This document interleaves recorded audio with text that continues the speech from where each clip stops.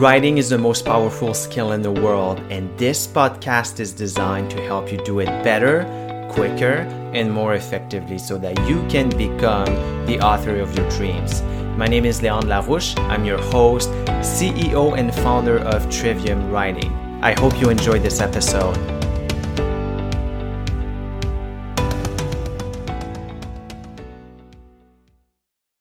When it comes to a sentence being persuasive specifically, if you're looking at one sentence in isolation, really what makes it persuasive is whether the language is confident. Because you cannot tell if a text is persuasive just from one sentence. Like you cannot tell who the audience is just from one sentence. What you can tell though is if the language is actually confident. So if I say I think, I believe, if you add language that adds doubt, then that sentence is not very confident. So that's not persuasive.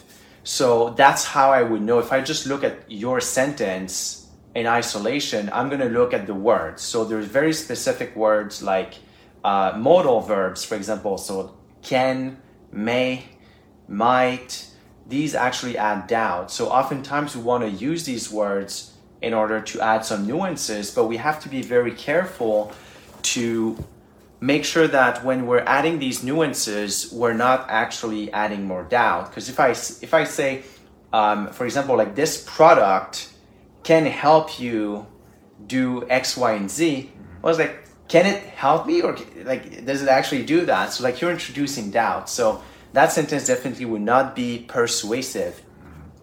At the level of the paragraph, though, I would say this is a little different. Still, at the level of the paragraph, you don't know who the audience is, what the entire goal is. You don't have the full picture. So the way that I know if a paragraph is actually persuasive is if the paragraph is focused on one idea, if it's coherent, and if it takes me from A to B. So typically a paragraph is one idea. It elaborates that idea, it opens and closes that idea. So if it doesn't do that, then I cannot be persuaded because you haven't made your full point. So that's how I would know specifically for a paragraph.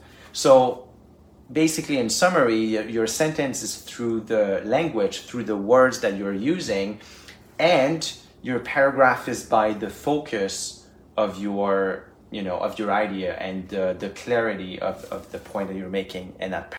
Hey everybody, it's Leon. I hope you enjoyed today's episode. Please leave us a review, share this podcast, and I will talk to you in the next episode.